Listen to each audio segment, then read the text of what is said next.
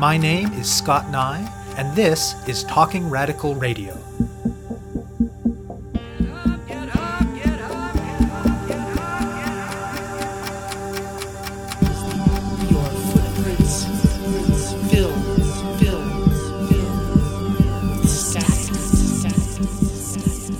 Hello and welcome to Talking Radical Radio, where we bring you grassroots voices from across Canada. We give you the chance to hear many different people who are facing many different struggles, talk about what they're doing, how they're doing it, and why they're doing it, in the belief that such listening is a crucial step in strengthening all of our efforts to change the world. On this week's show, I'll be speaking with Patty Krawiec and Carl Dockstader. The land upon which cities are built is no less Indigenous land than any other territory in what is now called Canada.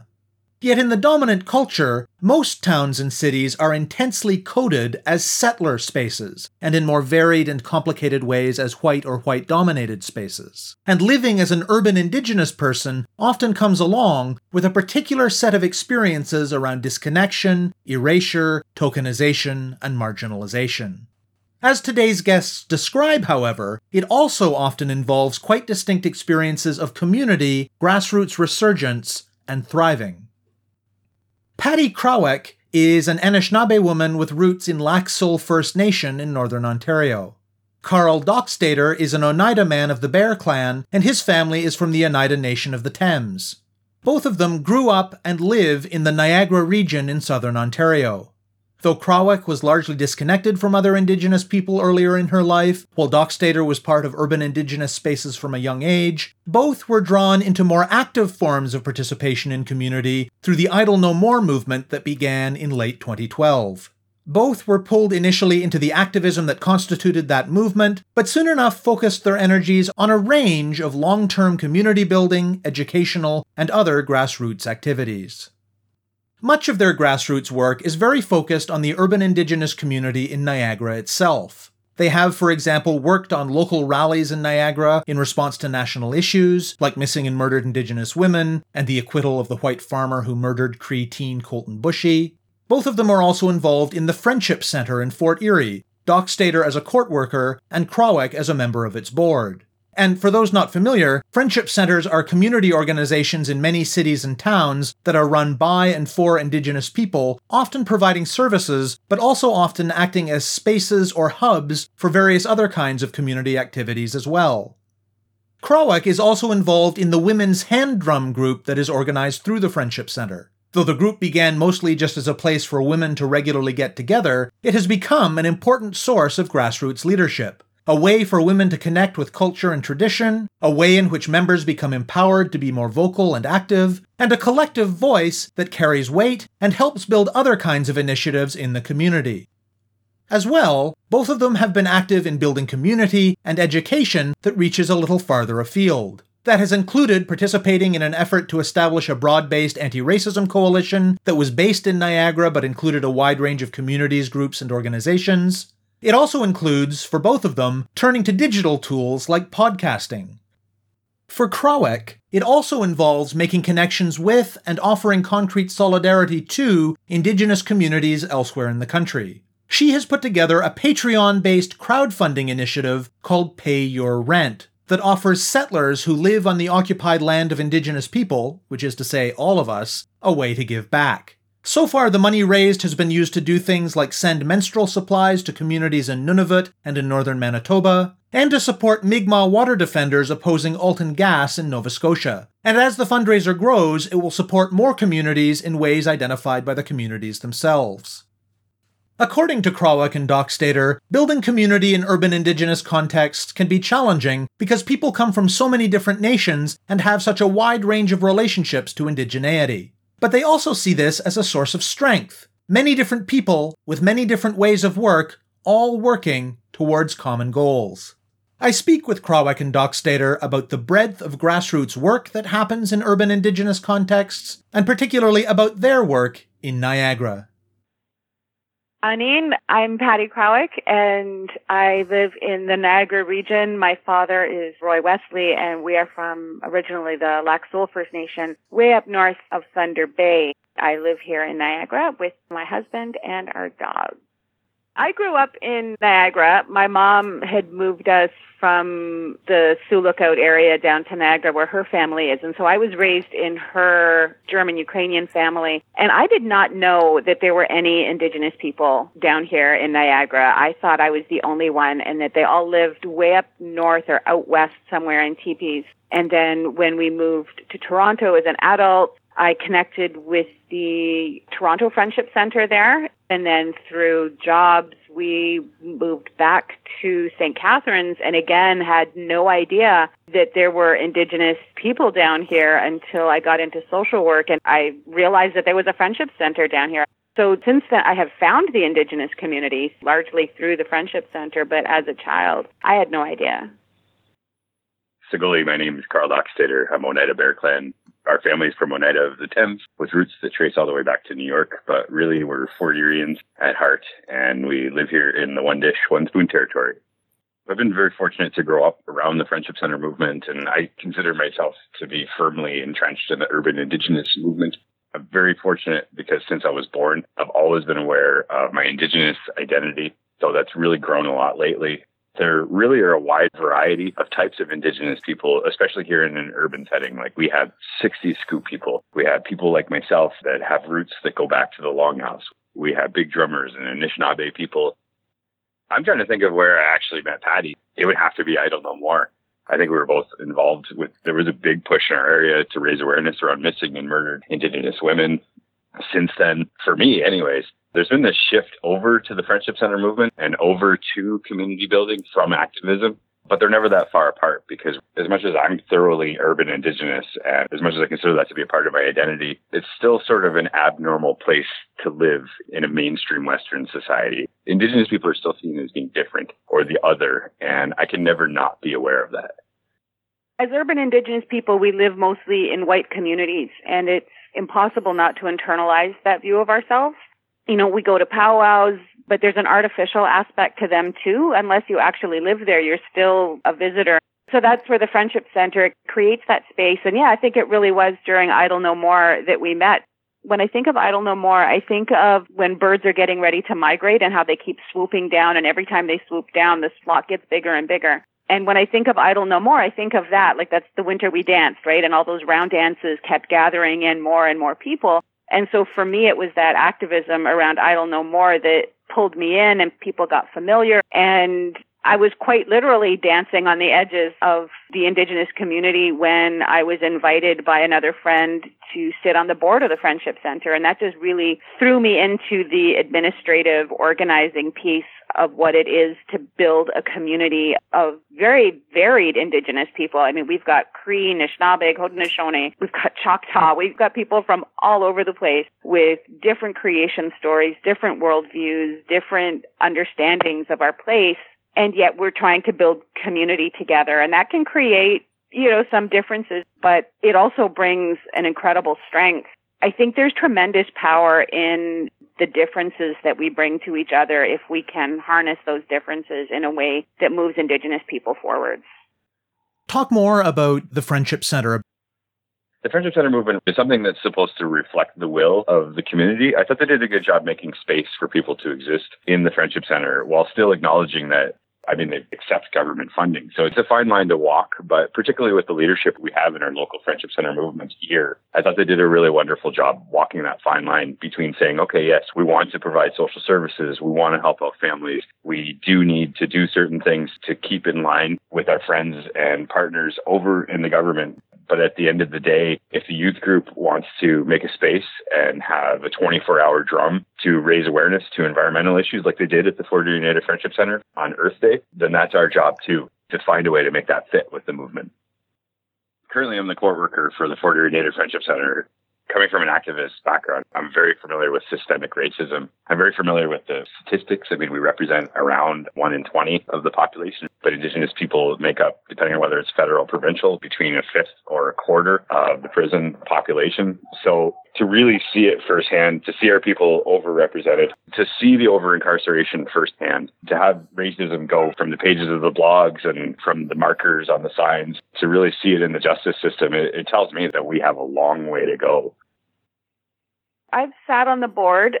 We're part of a lot of the administrative discussions around the Friendship Center, around looking for funding sources, making sure that the lights stay on and the roof is whole, and that those things that Carl is talking about can take place. Because if the lights aren't on and the roof isn't whole, then there isn't space to do those things. We've just recently broken ground on expanding the daycare, bringing Aboriginal Head Start, which are two really key programs that Friendship Centers have providing care for children. That program is really cool because it nests children right in the midst of their culture.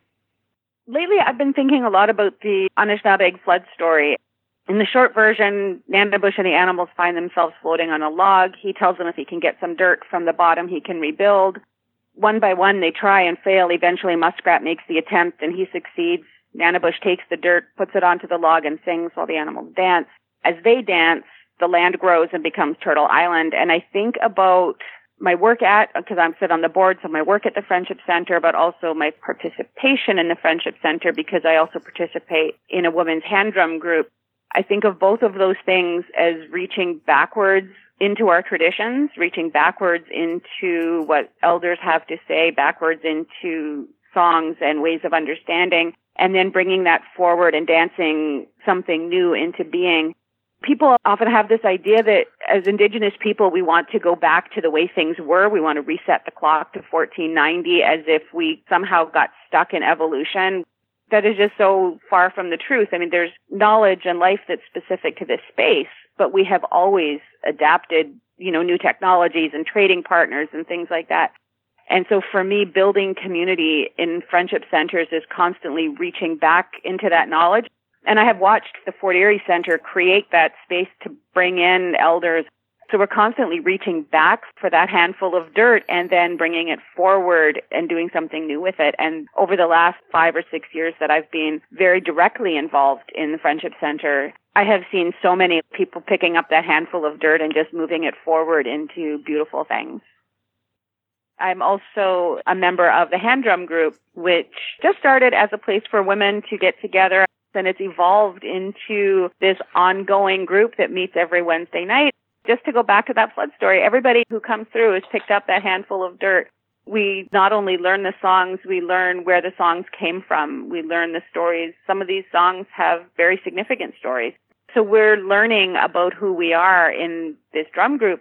And something that a lot of women who have joined this drum group have talked about is finding their voice in terms of not just singing and being willing to sing in public spaces. We're also starting to speak out and find our voice in terms of advocating for ourselves and advocating for others. Through this drum group, I can map my own trajectory in terms of that and speaking out at rallies and organizing. I wouldn't have had the feet or the voice to do that if it wasn't for this drum group. And I'm not the only person that has followed that trajectory. And it's really exciting to see the work that happens in women's lives when we give them the space and the tools and that little handful of dirt that they can carry forward. And we get paid when we go and we sing, like at the Celebration of Nations or at, we've sung at different events, and they pay us what they can. We don't know what to do with this money, so we just go and we put it in the bank because we don't really have any costs associated with what we do. But what we have been able to do with that money, we have then turned around and used it to build community. We've had fundraisers 2 years now to raise money for some local lacrosse teams. Lacrosse is a very important game, particularly for the Haudenosaunee people. So we've had fundraisers that used our money to seed fundraisers for those kids.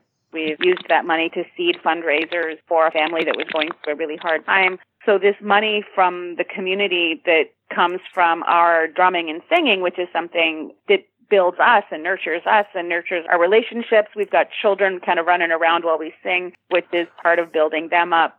But also the money that comes from the community flows through us. And then we have been able to help and nurture community events and community things. What do you see as the strengths, but also the challenges of building community in this way that involves people who come from many different nations and who relate in very different ways to their Indigenous experiences and identities? That's the trick right there, is you have a lot of people starting at a lot of different points, which can be problematic at times.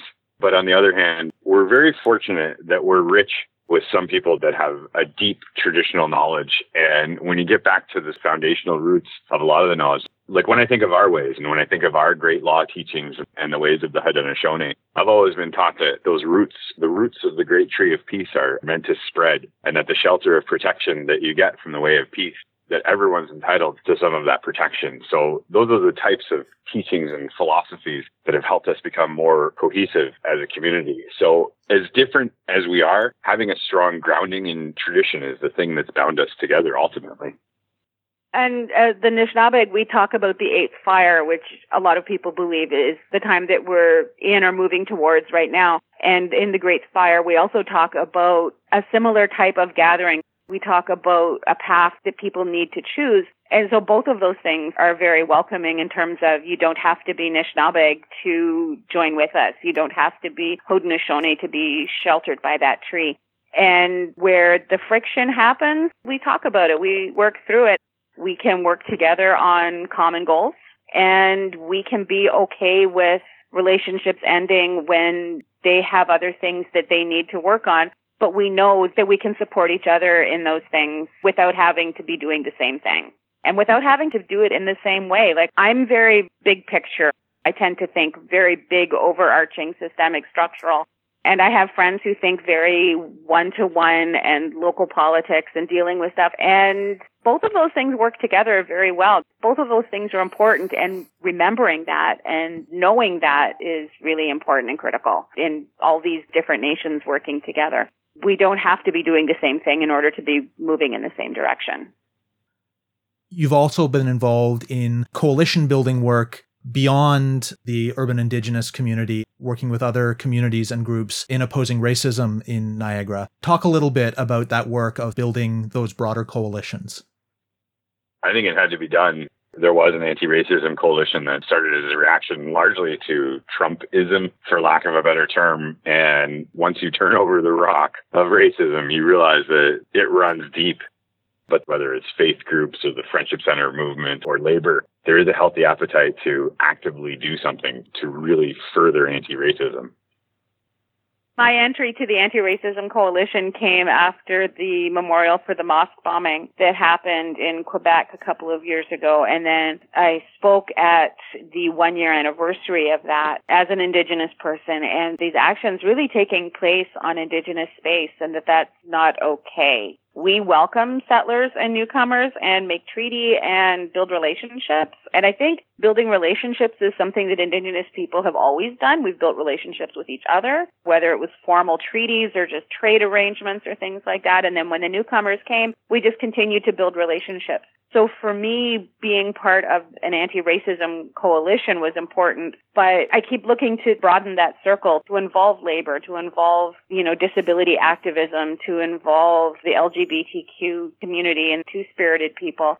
I'm really looking forward to later this fall building a broad-based coalition of which anti-racism is certainly part, but not the only focus, because these things are all just so interconnected that there's no way to do the work in one area without also impacting other areas. So it's important that we have all of those voices at the table so that we can work together. That seems to me like it's maybe connected to the work that both of you do on different podcasting and radio projects. Talk a little bit about each of your programs, but also about why you see that work as an important part of community building and challenging structural issues in your area. I think the way the Medicine for the Resistance and One Dish, One Mic contrast really shows how broad of a range of Indigenous voices there can be and voices of different people. For our show, when Sean Vandercliff and myself started One Dish, One Mic, what we were looking at was a very Niagara-specific focus on the balance between Haudenosaunee perspectives and Anishinaabe perspectives. And I think we've done a good job fleshing that out over almost 30 episodes. But it definitely has a local focus. We do find that things like the Colton Boushie verdict are obviously going to affect us here in Niagara. And so it's important to take a look at those national issues and how they affect us on a local level. But also that in the space that we've carved out for ourselves, there's still space for other perspectives. And I find myself listening to Medicine for the Resistance and realizing that there are important other perspectives that need to have their own space too. Medicine for the Resistance got started kind of by accident. My co-host is Carrie Goring, and she's a Black woman raising her grandchildren. I had gone to a conference a couple of years ago, the Decolonizing Conference up at OISE in Toronto. I do social work, and I got challenged to talk to my clients about race because it's not a secret to them. They know that they're Black. They know, that they're Muslim. They know that they're East Indian. They know who they are. But we, as social workers, don't talk about it, and we need to. So I started talking with Carrie about what it was like to, be a Black woman and live in the suburbs of St. Catharines and have these little beautiful Black children going to this beautiful white little school. And all of our conversations wound up going sideways into race and how we built resilience into our children. This podcast just kind of happened out of that. So we are looking at all kinds of topics through this Indigenous lens of the Black experience and the Indigenous experience. One reviewer actually called it unapologetic Black and Native womanism, which I had the biggest smile on my face when I read that. And a lot of our conversations recently have centered around futurism. We've talked with a number of different authors and educators because Indigenous and Black people have come through the apocalypse. White dystopias are all about things that have already happened to Black and Indigenous people. All of these things we've already experienced. So where do we go now? How do we imagine this beautiful new world? And so we're talking a lot lately about this new world and how do we imagine something new and different. So that's been the focus of a lot of our recent conversations. The name came from, African cultures and Indigenous cultures share this idea of medicine. So those people on the front lines getting water cannoned, they need some medicine. And so that's what we're seeking to provide is encouragement and medicine for people who know that they're not alone in the fight because being an urban Indigenous person can be very lonely. And so these podcasts, we've always had oral traditions. This is just an evolution of the oral tradition. And another manifestation of this work to build relationships and build community that I know you're involved in, Patty, is work that's building relationships with people in remote and northern communities through the Pay Your Rent fundraiser. How did that come about? So this past June, my husband and our youngest son and I traveled up to Iqaluit to visit our son Max, who is working up there.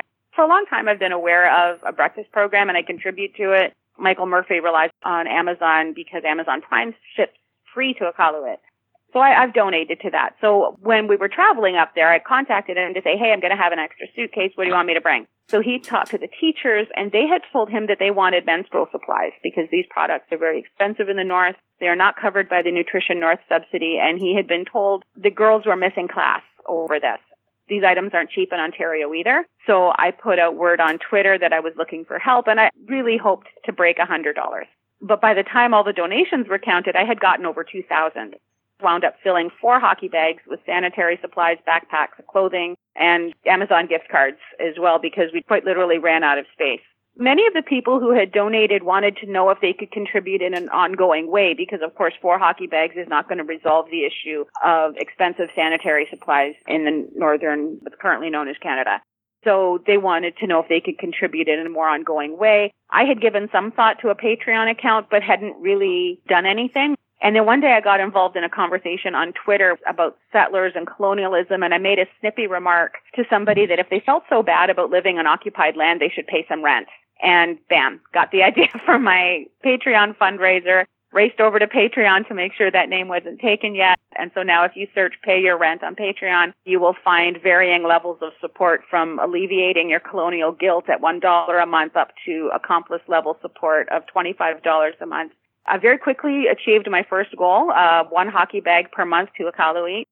Now I have a second goal with Hilda Anderson Pierce, which started during a Facebook exchange on Rosanna Deerchild's page. Hilda was commenting on the scarcity of these items in northern Manitoba. I told her about my project. We've now achieved that second goal, which is a hockey bag, which she will get from Winnipeg to northern Manitoba. And what I'm really hoping is, like Nicole, for example, has taken that $200 a month that she gets, and she turned it into 2 hockey bags for the month of September. So it's becoming seed money, and it's creating a network that now Nicole can run with. That's brilliant. And I've just put out a third goal with Sadie Beaton from Halifax, which shifts Pay Your Rent a little bit, because really Pay Your Rent is about encouraging settlers of all stripes to pay their rent to help Indigenous communities with what Indigenous communities need. So what I was told was needed in northern Manitoba and in Iqaluit is sanitary supplies. With Sadie Beaton, what that community is identifying is support for water action. Alton Gas wants to use salt caves to store natural gas. And the Mi'kmaq people are proposing that. So we have a monthly goal now of an additional $500 to go to those water defenders out in Mi'kmaqui. So it's very exciting, and seeing the support is exciting, and it's just kind of a fun, tongue-in-cheek way to raise some money. But people are living on occupied Indigenous land, and they need to pay some rent. What would you like to be seeing grow and develop in Niagara in the next few years? We get tokenized inclusion. We get brought out on, Orange Shirt Day. We get brought out on Indigenous Peoples Day. We get brought out and we're given this little space where we can talk. I'm thinking, like within the social work field, within education, within the court system, but we're not given that kind of broad structural space where we could transform education. We could transform the classroom. We'll get trotted out for special occasions and groundbreakings. And that's not a knock on anybody who participates in those types of things, because I think that anywhere where we can include indigeneity in its space is important. But it's always on the settler terms. It's always on the white Western society's terms, what level of involvement that we'll have. And that's tough because we've always been here. We've been very courteous. We've been very constructive in the way that we've conducted our relationships. And still, in spite of that, it's like we're at a lot of times as an afterthought. Oh, yeah, by the way, we need to include an Indigenous perspective, or, oh, crap, we should find out what they have to say. And that's not right. And part of building capacity and building community is giving strength to people's voices so that when we're tokenized in that way, we can take advantage of being tokenized. We want the space, but we also have to be willing to take it when we're given these opportunities and use them on our terms, that not everything has to be on settler terms.